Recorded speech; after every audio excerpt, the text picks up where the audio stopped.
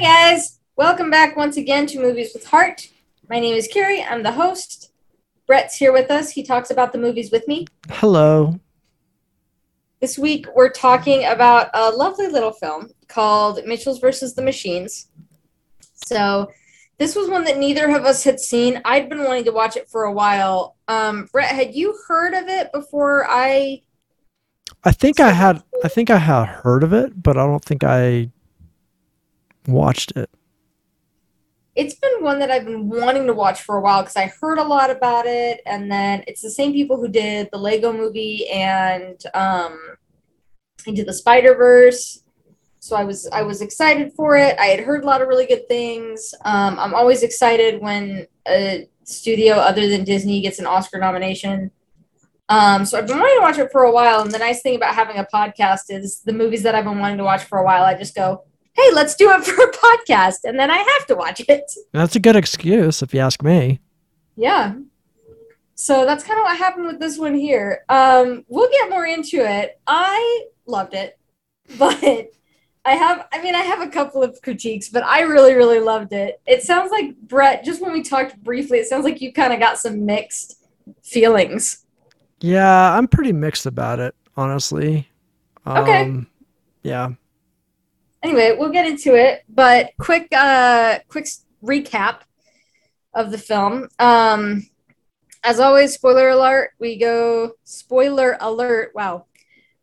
We end up talking about the whole film. We talk about analysis as well as a review. So, I mean, we're definitely going to be discussing spoilers. Um, so, quick overview.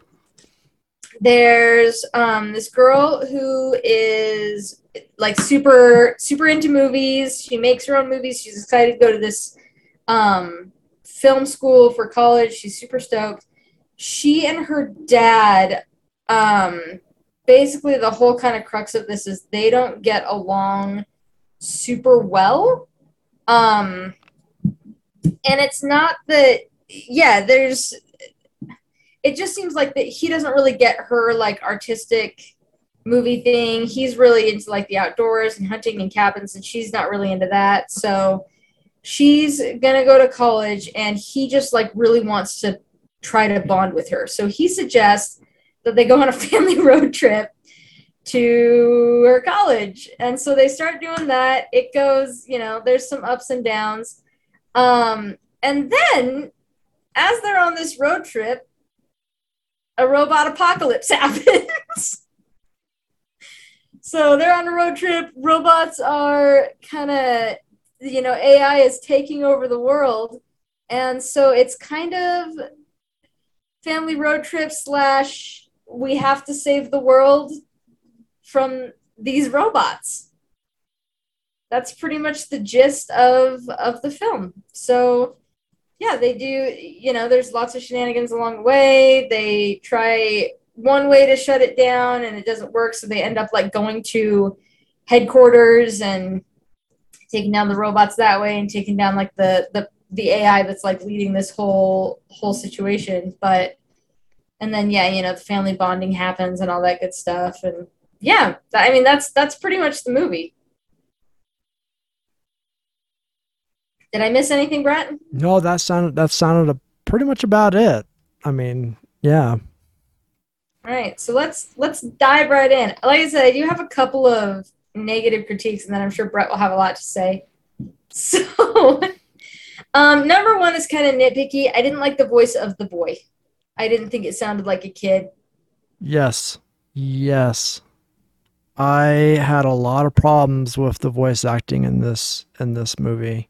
I think the only ones that were Oh, correctly really? Yeah, I think the only ones that were correctly casted were the mother and the daughter.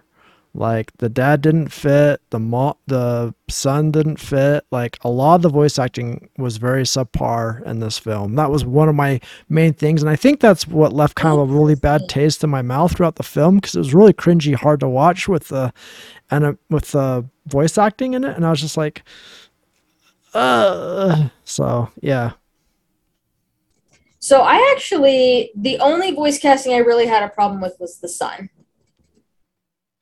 I liked the voice casting for the dad. Like you, I liked the mom and the daughter. I liked Katie and the mom. Um, Honestly, I think the voice I acting, I think John Goodman could have played the dad so much better.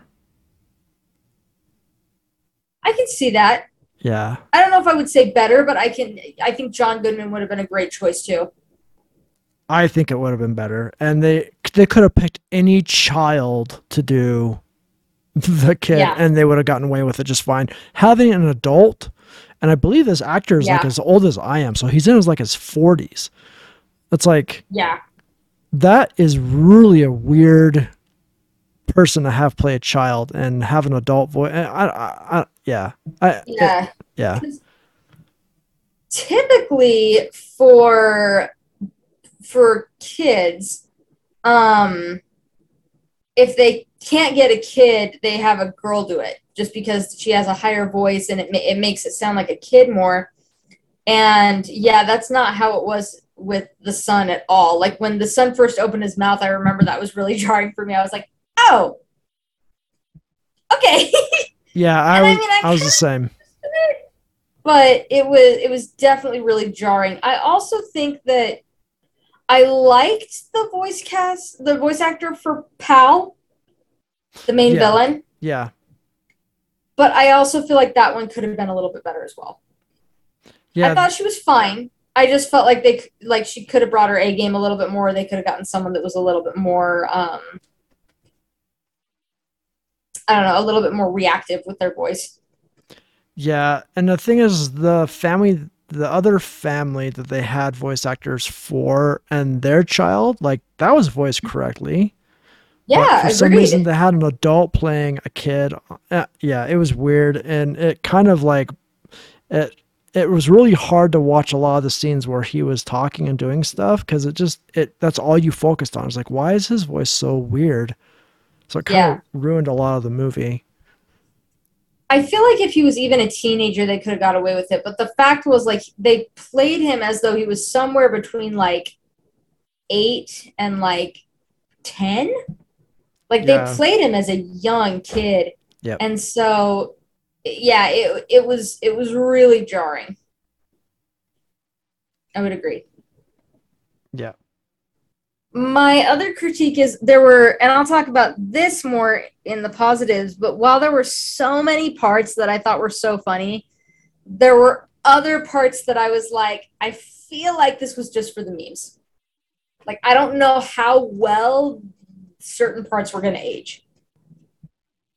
Yeah, I mean, there was a lot of stuff that was kind of almost they were trying too hard and it was almost too like in your face sort of thing. I know that's kind of like a little bit of the animation style and I understand that, but there was some stuff that was just kind of like, okay, this is a little over the top, sort of in your face. Yeah. I mean, Yeah. it had very much kind of a Scott Pilgrim type feel to it, but it Mhm. also went a little above and beyond that and it got a little almost irritating at sometimes with some of the animation. Yeah, I would agree. There were parts I really really liked, but yeah, there were other parts that I was just like, I don't know how well this is going to age, and there were things that I thought were funny, but yeah, they were a little over the top. Like the part when there ended up being no Wi-Fi and they became like cavemen, Hmm. worshiping the router and Wi-Fi. I was like, that's a funny concept. Like I get it. This way it's playing out is a little bit much for me. Yeah, they were doing very much a lot of extremes in certain stuff. Yeah. Yep, I would agree. Those were pretty much the only things I had. I didn't like the voice of the kid, and there were parts that I was like, could have done that better. Everything else I'm gonna say good. So go ahead, Brett. I mean, that was a lot of it, and I think because of a lot of, I mean, the animation was good, but there's a lot of weird stuff that they did where they tried to pop and use different types of animation inside the animation Mm-hmm. base that they were using, and some Mm-hmm. of it worked, and some of it was a little jarring, a little much. And then Okay. the fact that the voice of the kid was also so just unforgiving to me that it kind of Yeah. just ruined a lot of the movie. And on the other aspect of it feels like this storyline has been done so much, and I'm not talking about like the computers trying to take over the world, but the where you have an animated film where the parents are trying to build their relationship with their kids because they feel like disconnected from their kids. It feels like every single animated movie with a family has that problem. And I feel like it's so overdone. I understand they tried to change it up a little bit and put like the computer apocalypse into it, but that base storyline's so overdone. And I know they tried to twist it a little bit with her trying to be into film school and do animation and all that stuff, but it just felt like it's been done. And it just, yeah, I also had a problem with that as well.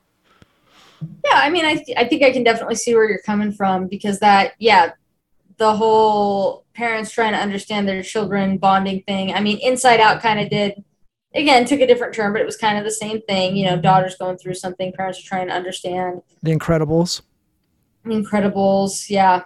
Mm-hmm. I think the difference for me was they didn't focus on the family unit as a whole. They focused, I mean, they did, but the focus was on the father and the daughter. And maybe it's because I am a daddy's girl that's why Aww. I know that's why I loved it so much was because I feel like I've kind of had some similar experiences with my dad where we didn't always see eye to eye, but like at the end of the day, he's still someone that I'm really really close to. Um, so yeah, I don't know. Maybe that's why I really liked it. And then I did feel like there were enough twists that I was okay with a couple cliches. Was because I was like, I've never really seen like this kind of story in a or in a robot apocalypse setting. Yeah. Yeah. No, I get that. But I get what you're saying. I would agree. I think that it's definitely something that's been done many And times. and trying to keep up with the Johnsons sort of storyline as well. You know, they have the other family who's like perfect, and Mm-hmm. the mother follows them on Instagram or Yeah. whatever their social media platform was, and they're like perfect and they do all the stuff and they're just the perfect family, and they're just trying to keep up with the Joneses sort of Mm-hmm. idea. Yeah. It was a lot of cliche type stuff. I can see that. I can see that. Anything else? I mean, that was mostly it for me. Okay. I can see how all of those like none of those are like none of those are small things.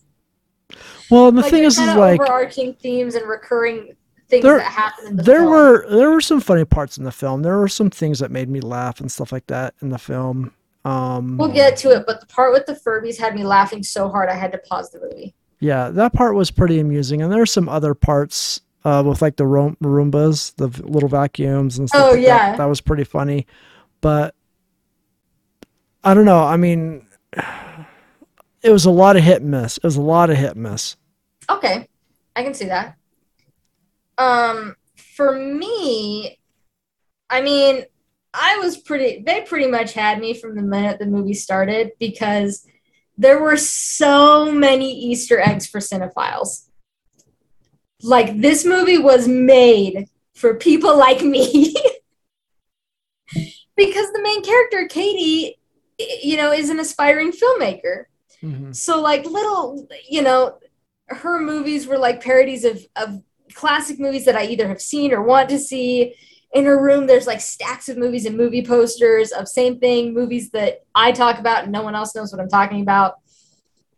So, I mean, they pretty much had me in the first 10 minutes. Okay. I'm not going to lie. It started and I was like, yep, I'm 100% on board with this. Okay, well that's understandable. And then yeah, I mean the part with the dad at the I mean, I was 10 minutes in and I was like, are you kidding me? I'm crying and it's 10 minutes in. Where he sees the little moose Oh in her yeah, stuff. yeah. Ugh. I told my parents to watch it, and my dad is notorious for weeping in films.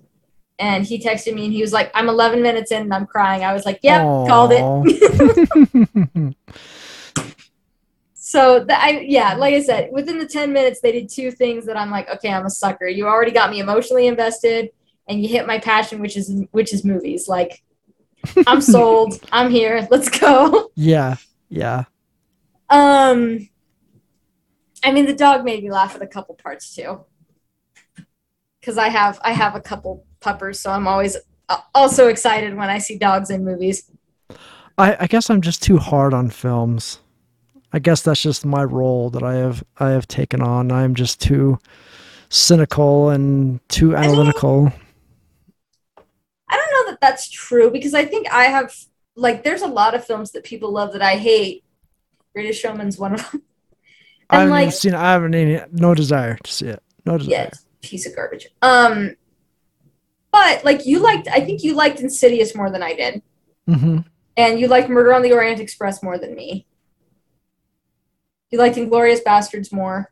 Like there's been a few we just happen to have watched. I mean, because I'm kind of running a podcast, we just watch a lot of movies that I want to Yeah, it's watch. true. No, it's true. It's fine. But I think a lot of the movies, especially the ones you named, usually have a more in-depth writing to them, and I think that's kind of what gets me, you know. And then In some way, in some ways, I can see that. when I watch stuff that's a little more baseline, I'm just like, it's a little bit harder for me to get into. All right. I don't feel like this is like baseline writing, or do you mean like mainstream media? Something that where they take a bunch of generic stories and kind of put them together and try to put their own twist onto it. Interesting. I'm Okay. just kind of like, okay. Well, we've talked about this before. Your forte, honestly, is kind of writing. Like you're an amateur writer. That's really Right, where you go with things. right, Um, I tend to look at film as a whole, so I don't just look at the writing. There's a lot of aspects of the film I look at, and I'm not saying that you don't, but right. you just tend to focus most on the writing. Writing as far as like the storyline and the acting for the story and how they're able to Yeah, portray the story. Yeah. I'm a big sucker for that. yeah. And I tend to, I don't know, I do look at different animation styles. I go, yeah, especially with the animation, I go, how is this new? How is this fresh? What are you offering me that I've never seen before? See, and I And I think feel like this did parts of that. I think that's something we talked about before when we did Hal's Moving Castle. Is Yeah, I'm not a big fan of animation. I mean, of course, I watch cartoons and stuff as a kid, but I don't watch a whole lot of like animation films or anime type films. yeah. And I'm surrounded by friends who do, who Mm-hmm. watch a ton of it and who are all sorts of into it, but I don't know, I just can't get into that sort of stuff. And so it's kind of hard for me to watch a lot of like the animated movies, especially Disney movies. Nowadays it's a little more difficult. Of course, the ones from my era, like Little Mermaid and Beauty and the Beast and all that stuff, Lion King, yeah, I can appreciate the nostalgia to them, but anything newer coming out, I'm going to be a lot more analytical and cynical of, because I just am with animated films. Yeah. And I think, well, and this is, I'll say this, which kind of segues into my next point with Mitchell's versus the Machines, is I am a sucker for animation and for animated films. Yeah, I like Japanese anime. I like seeing animated films that do not come from Disney. My brother studies Hmm. animation, Right. so there's a reason that there's certain Disney eras I love and certain ones I don't. And it's because a lot of me is like, what's innovative? What's new? Show me something I've never seen before. Right. Which is why I like kind of golden age Disney and then Disney Renaissance, is because I'm like, be innovative, show me something new. Hmm. And that's kind of what they did. And I feel like, and we kind of talked about this with Encanto, there's a lot of Disney films nowadays, not all, but there's a lot that I'm like, I feel like I've seen this wearing a different outfit 5 other times. And that's kind of how It's I the same felt. person.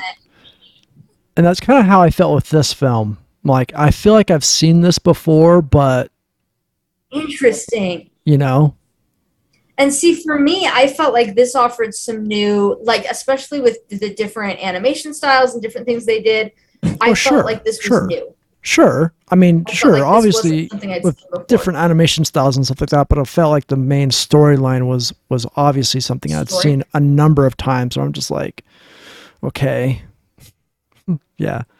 Hmm. Maybe, yeah, I don't know. Maybe I was willing to overlook it because I am such a film nerd that all the film stuff throughout, just I was like, yes, this is No, the I mean, and best. that's totally fine. I mean, that's kind of the point, is for us to Yeah, discuss the but we have different both of us on this podcast. aspects. And obviously, it's rare for us to agree on a film. And there's going to be a lot of people out there who are listening to the podcast that are going to be Yeah. like, see both points of views or different points of views or Mm-hmm. whatever. And I think that's kind of thing. Like if we always agreed or had the same interests and stuff, then that would be very boring. It's good for me to be It's true. hard on all the films that you make me watch. Hey, Brett, try this weird thing. Hey, Brett, try this weird thing. That's all right.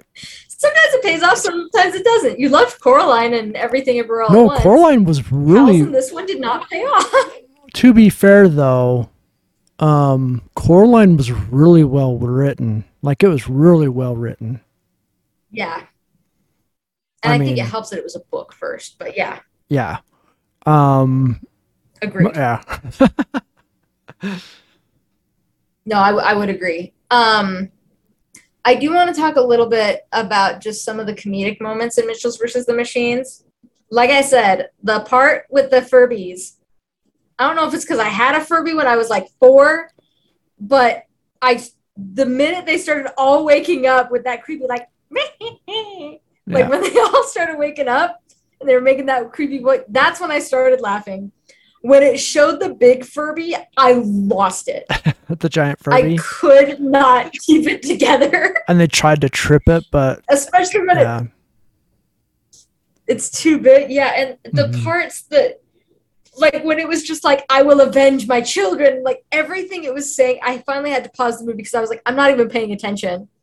I'm laughing so hard. There are tears streaming down my face. Yeah, I It is unfortunately had I one of cannot those. remember. I had one of those demon things when I was a I did kid. too. Mm-hmm. Yeah. I did too. I think that's why I thought it was so funny. Is I remember having a Furby when I was like 4. So yeah, that part, I don't know what it was, but that part freaking killed me. I had to take a minute to compose myself. It's been a long time since I laughed that hard in a movie. um, I mean, like I said, there was a lot of different hit and miss moments in the movie, and obviously, you have a very large number of comedians that were involved in this film, both Yeah. as writers and as voice actors, and as both. Because I mean, you Uh-huh. have Danny McBride that's in it. You had Conan O'Brien that was in it. You had Eric. Maya Rudolph. Yeah, I mean, it's full of comedians, so obviously you're gonna try and put in as much funny into it as possible. But I think that's kind of where the Right. you hit the problem is if you put too much, it's like it kind of detracts from the actual story, and then it's kind of a little too much, and yeah, Yeah, it's I like they're think there trying were too a couple hard. parts that were just yeah, there were a couple parts that, like I said, were the sweet spot. Like yeah, I do think the part with the the worshiping the Wi-Fi and router and stuff that I was like, all right. I'm not recalling other parts, but I remember there being others and it just being kind of almost like slapstick, like, it's funny, okay. But I did like the part with the Furbies, and I did like the part where the mom went like Mad Max on the robots. Yeah, just total rogue and just killing all the robots and stuff. And Well, because the minute yeah, I saw the boy in the cube and it passed by the mom, in my head I was like, she's gonna go mama bear on these robots, and she did, and I was for it. Because I yeah, felt like they did it in such a way that it kind of played into some cliches with violence. You could see the oil splatter across her face and mm, across walls and stuff instead of blood, and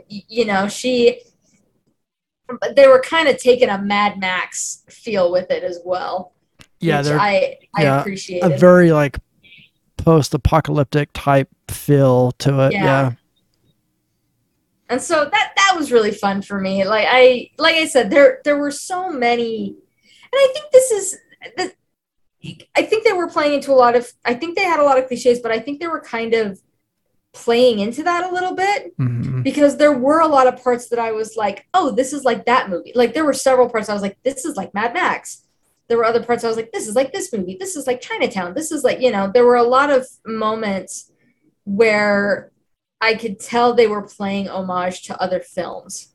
Oh, okay. And I don't know, like I said, that was really fun for me, just to see, because I am a sucker for films. So this wasn't just playing homage to one certain film, though. It was like every scene there was something that they were, kind of tipping their hat at, and that was really fun for me. Yeah. Like I would tell people, like, if you're a cinephile, would definitely recommend this movie, because there's just so many Easter eggs that are going to be so much fun. Yeah. So yeah, I don't know. I don't know that I have like a ton to say, other than I do have one more thing to say. I appreciated the casual representation of LGBTQ. Did you What, miss it? what part? It's at the very, very end. So she closes the door on college. There's a couple credits, and then there's a little scene. She Skypes her family, and her mom goes, "Are you and Jade official yet? And are you bringing her home for Thanksgiving?" And Katie goes, she says something like, "Oh, Mom, it's only been a couple weeks," or something like that. And then they move Okay. on. Oh, okay. I think I do remember that, but it's also been a while since I watched the movie too. Yeah. I don't know. I mean, we've talked about this before with like Shape of Water and Everything Everywhere All at Once. Like I'm always gonna be a sucker for LGBTQ representation. Yeah, but I mean, I think there's well, I mean, obviously people know that, I play for the other team, obviously. So I'm Right? not bad mouthing anything like that because I am gay. But the thing is like I feel like there's some movies and some stuff that's almost like forced into because they're trying to fit in. Does that make sense? Yes. Okay. Here's what I'm gonna play devil's advocate to that real quick. Okay. I agree. And we've talked about that with other films where it was like, this didn't make sense. This felt, and I've felt that way about certain movies and shows too. Sometimes it happens. I don't want to cause like a riot, so I won't say which show, but there's one show that was one of the first ones to do this. And when they revealed that the main character was in the community, I was like, this feels a little insulting, because it feels like you're doing this as a political move and it's not authentic to the characters of the story. Yeah. Yeah. And With that's kind of my point. with this one, here's why I'm going to play devil's advocate though. With this one, I picked up that she was gay way early on in the film. Okay. And maybe it's because I know what it's like to be, to be a girl that's, I mean, I related a lot to Katie. Right. I have all these experiences with all these, positive experiences, movies, that I made, like little home videos with my dad. Mm-hmm. I am such a cinephile, and I am part of the community as well. So, I mean, right at the beginning, she said some things when she was introducing herself. I was like, is she gay? Mm. And then you see like there's like a rainbow pin on her jacket and little other things throughout the film that, I mean, it was pretty early on in the film. I was like, I don't know if they'll address it, but my guess is she's gay. Okay. And so I felt like, again, it was natural enough that when they did it at the end, I didn't feel like it was something that was over the top. I didn't feel like they were making a big deal out of it, because it also wasn't the reason. A lot of times when you have the cliche film like this where the parent doesn't understand the child, it's because the child is in the LGBTQ community. Okay. Everything Everywhere All at Once did that. Okay. With this, I felt like it was just like, no, the dad and the daughter didn't understand each other. From what we understood, it didn't really have anything to do with the fact that she was gay. It was just different interests. Yeah. Mm-hmm. And so the fact that they like casually mentioned it at the end, it didn't feel like a political move. It didn't feel like they were like, oh, look at us, we're inclusive too. It felt like, no, we're just like casually offering representation. Instead of meeting a boyfriend at college, she met a girlfriend. Right. And it was very like, it was one, maybe two lines in the whole film. Like, it wasn't a focus on the film.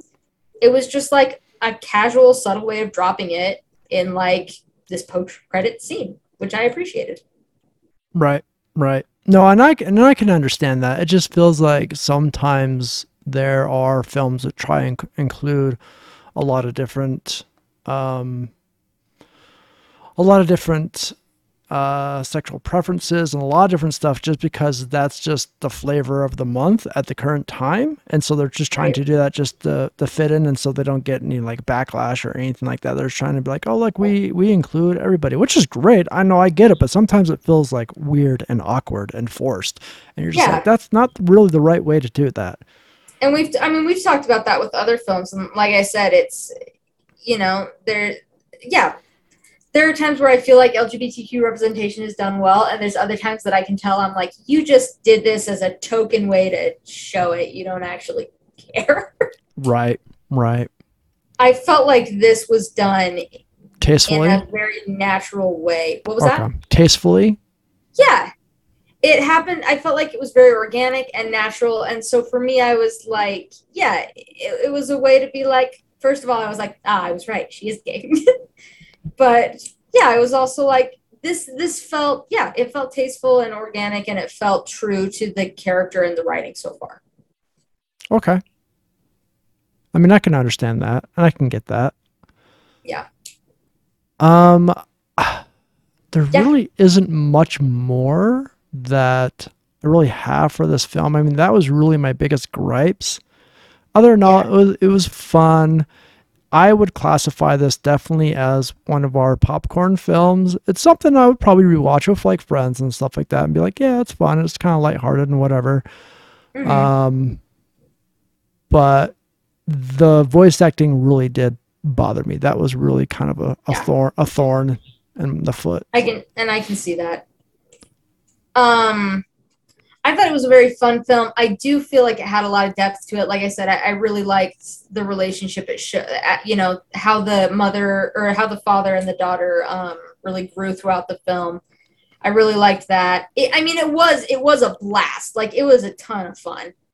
But I did feel like it had more depth to it than your typical, the what we typically call our popcorn films. I felt like there was some ingenuity as far as the animation. I felt like there was a lot of good emotional depth between the father and the daughter. But yeah, I mean, I also thought there's not, maybe it's just because of my humor, but there's not a ton of films, especially because I watch these movies like by myself in my house.